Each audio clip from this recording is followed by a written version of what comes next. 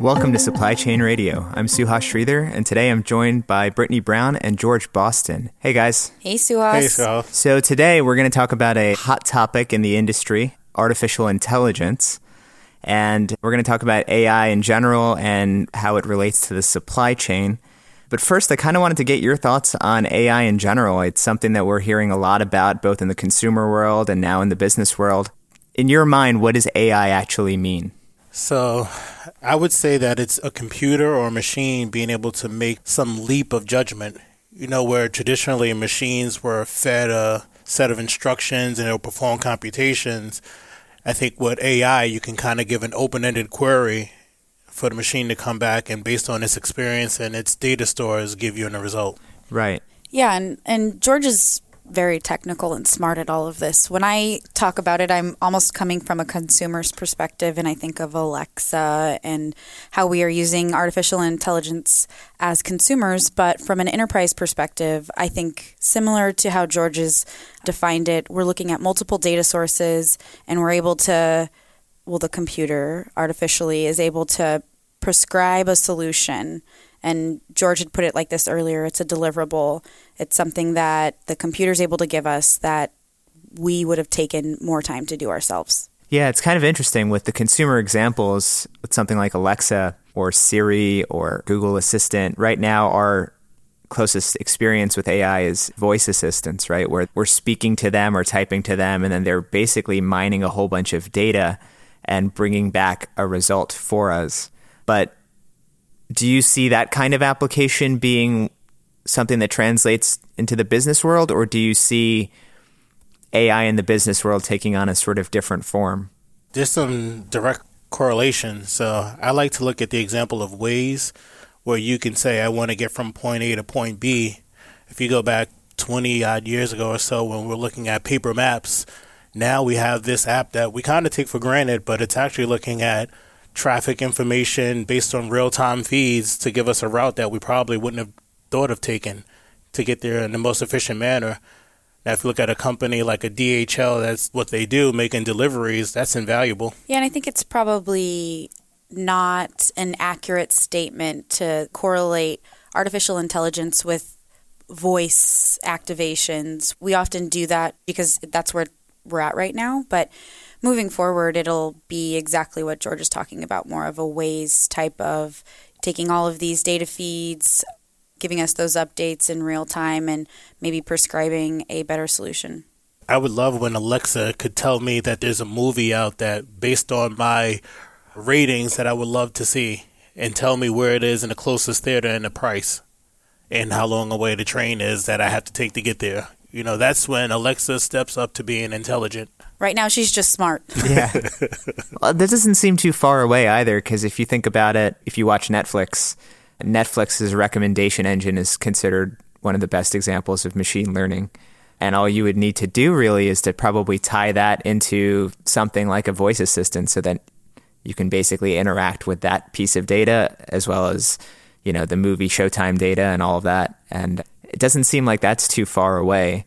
But for me, looking at it in the context of supply chain, I think that the potential is enormous in that, you know, we often talk about the idea of networked entities and networked supply chains and how data needs to basically flow from all of these different partners for them to optimize amongst each other. And sort of the ability for an AI to pull from all of those different sources of data seems pretty powerful. And that's why supply chain is a really good place to start. When you think about it, you need multiple data sources. And in a supply chain, not only do you have multiple regions, you have multiple departments, you have multiple companies, multiple modes. Well, imagine you had a system that could tell you about a demand source that you were unaware of and then tell you about the carriers that can get your product there and the costs involved because it knows that you have inventory that's easily accessible. You know, that's probably pie in the sky, but I think that's probably like an end goal for artificial intelligence where it can consume more data than any one human or maybe even one team of humans in a fraction of the time and say, here's an opportunity. That's a good point. And we've talked about the fact that all of these applications of AI are related to consuming data and then doing something with it. Do you think that an enormous amount of data is then a prerequisite for AI, or can there be smaller applications of AI without having all of this like huge amount of data that obviously Google's and Netflix and all of those people being consumer apps can get all of that data? I think it's just the value you can get from it, right? So if there's more data coming in, you're going to get more value from being able to analyze it quickly and be prescriptive as opposed to smaller amounts of data. Yeah, I think the volume of data kind of drives that value. So like imagine there was a survey that said there were 20 missed sales. What's the value of that, where if there's another survey that told you there was 20,000? So just the volume can drive value. And then there is the problem, when there's so much volume, how do you comb through that to get reasonable insights? So it's not just artificial intelligence, but what's the staff that you need to build that artificial intelligence? There's this huge demand now for data scientists. Right. That's actually true. It's almost like as the sources of data increase on the one end, then you also need, on the other end, people who can smartly analyze this data and come up with systems or algorithms that can then go on and put that data to good applications. Do you see a relationship on the data side between technologies like IoT and providing supply chain data that would fuel supply chain AI? Definitely. I think IoT is going to be one of the big sources of data. I remember a month or so ago, I read about an initiative just on the LTE infrastructure within North America, where they want to make it cheaper to be able to track pallets, to track trucks, and there's just a ton of information then that can become available. So I can always know, not only where my product is, but maybe even environmental conditions.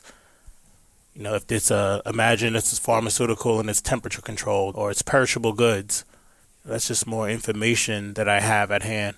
So Brittany, you've kind of dealt with customers who are taking some of these initiatives to adopt some of these new technologies, or at least look at incorporating some of those new technologies into a supply chain strategy. What are the challenges they're facing in either adopting IoT on the data side or AI on the analysis side? Where do they start, and what obstacles are they encountering?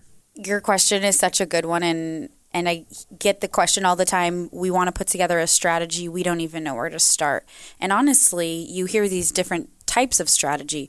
Do I have an artificial intelligence strategy, or an Internet of Things strategy, or do I just have a digital transformation strategy? And that's probably where to start. What strategy do you need to have? And that's the conversation we hear with our customers all the time, especially manufacturers. They're trying to understand how they take the change that's happened in retail and capitalize on it. So what I'm finding is they're typically starting with a digital transformation strategy. So how to digitize the data that happens within our organization on a day-to-day basis, but then move forward and become more strategic. And then we start seeing Internet of Things. For manufacturing, a lot of times it happens within their products, so that's a different conversation. And then they look at artificial intelligence. A lot of times you'll have one particular executive at a company who comes from a data background, and that seems to be their focus and their passion.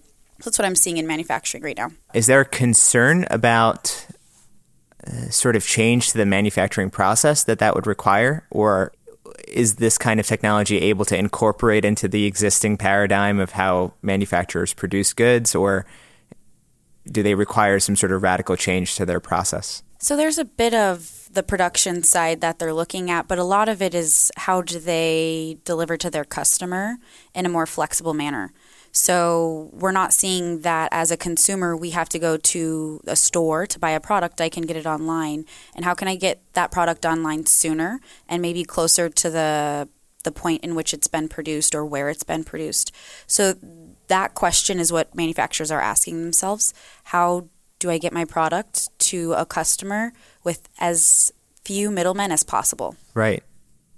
George, do you think that as far as that journey goes, something that Amazon is constantly trying to do is to decrease that delivery time, and they're doing it through a host of different means, including having their own carrier networks and also being able to have these kinds of new distribution center models. for a company that doesn't have that kind of resources that Amazon does to control that entire infrastructure, are there ways that they can start to move in that direction technology-wise, that they can do something to sort of start to be able to compete on that front? Well, I think it's a mix of technology and a little bit of relationships with their suppliers. I think like what can easily be overlooked is just the participation of the suppliers that can make that successful. You know, are suppliers willing to give visibility into their manufacturing process? You know, because that can inform the shipper or the manufacturer on the amount of lead time that they need to match these demand spikes. So it's like, it's not just focusing on what's going on in my four walls, but what happens early on with the suppliers, and then what happens afterwards with my logistics.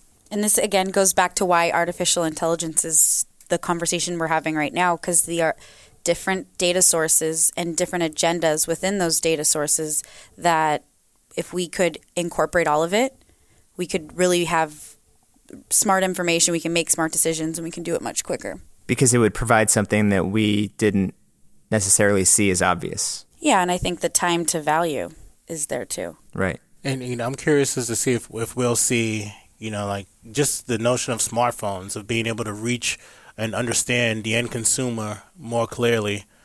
You know, so if you look at a lot of storefronts, what they lack that Amazon has is the knowledge of what a customer put in a shopping cart but not actually purchased. What are the customers browsing? What are they looking at? What are they considering? Because that can also inform, you know, decisions on how do I make that placing an item in my shopping cart translate into a sale. How do you replenish more accurately, and then how do you plan and forecast more accurately? So there, if you connect the IoT technology of, let's say, you have smart shelves that instantly know when an item's been removed, that's connected to your entire network, which is connected to your planning and demand sensing engine. You can, in theory, I mean, I guess this is probably the holy grail of AI and supply chain, is to perfectly automate those demand signals with the production and order process, and then knowing where those demand signals are coming from, you can orchestrate the entire transportation network to be able to deliver properly, right? Yeah, I think that perfect orchestration is Internet of Things, and then taking it one step further and being able to have the artificial intelligence make decisions based on all of that data. That's AI. That's the strategy. Do you think AI would be able to help in situations where, let's say, there's a sudden unexpected disruption? You know, we've been dealing with a lot of natural disasters. Yeah, natural disasters or port strikes or even political events. That ability, I know that there's been instances where Twitter data would signal something about to happen, and that's been fed into a lot of different like news AI and things like that. Do you see the potential for being able to mitigate disruptions as something that can really be solved with AI? Definitely. That disruption is flagged in some data source. Maybe it's Twitter, maybe it's the news feeds. But, you know, I think where AI can connect that event with the proper parties that need to be notified and decision makers and raise it. You know, so an event that happens in Southeast Asia can translate into a notification on my smartphone with an alert of what took place, and maybe even something prescriptive as to how to resolve it. And I think it's easy to talk about artificial intelligence in a pie-in-the-sky sort of way, but the scenario that George is mentioning is, I think, one of the use cases we'll find sooner rather than later we're able to actualize. So then within the next, I don't know, let's say a couple of years, what would you hope to see businesses try to do with AI in the supply chain? Like, where would you ideally like to see them start moving toward? I think broadening their data sources. So right now they have a lot of information regarding what happens within their own four walls, but taking data from their customers, data from their suppliers, their vendors, their LSPs, but also things like news data or Twitter, taking those feeds in as well. I'd love to see it, you know, so not just analyze those feeds, but present it in an easily consumable fashion.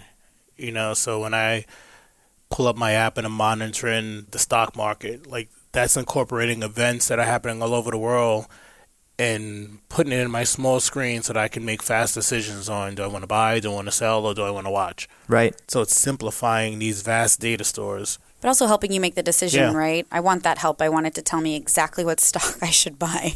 Which one's going to make me a millionaire? Yeah, buy, hold. That's true. And actually that kind of comes back full circle a little bit to the fact that we, first are seeing these applications in voice assistants, because maybe that does get to a valid point, which is that all of this data and analysis is great, but if it doesn't feed back into a way that people can understand it, it's not quite useful, right?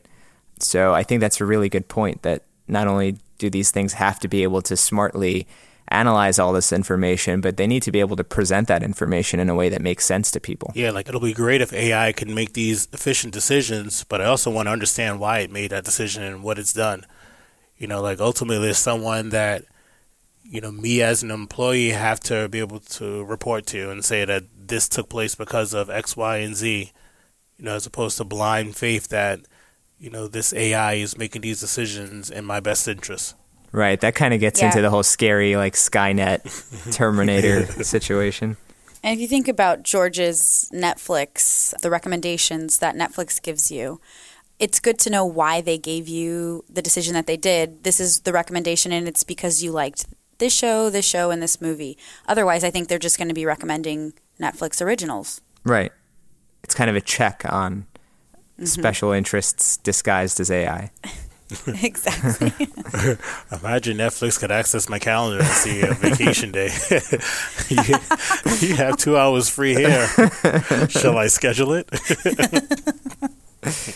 Cool. Well, thank you guys. I think this has been kind of interesting. It's an area that's still really in the early stages, and I think we're going to hear a lot more about it as time goes on. But I think it's kind of nice to sort of peel back the curtain a little bit and just see where all the hype is really at. So thank you guys. Thanks for having me.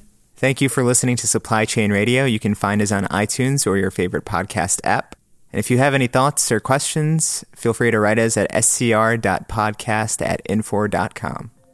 You've been listening to Supply Chain Radio.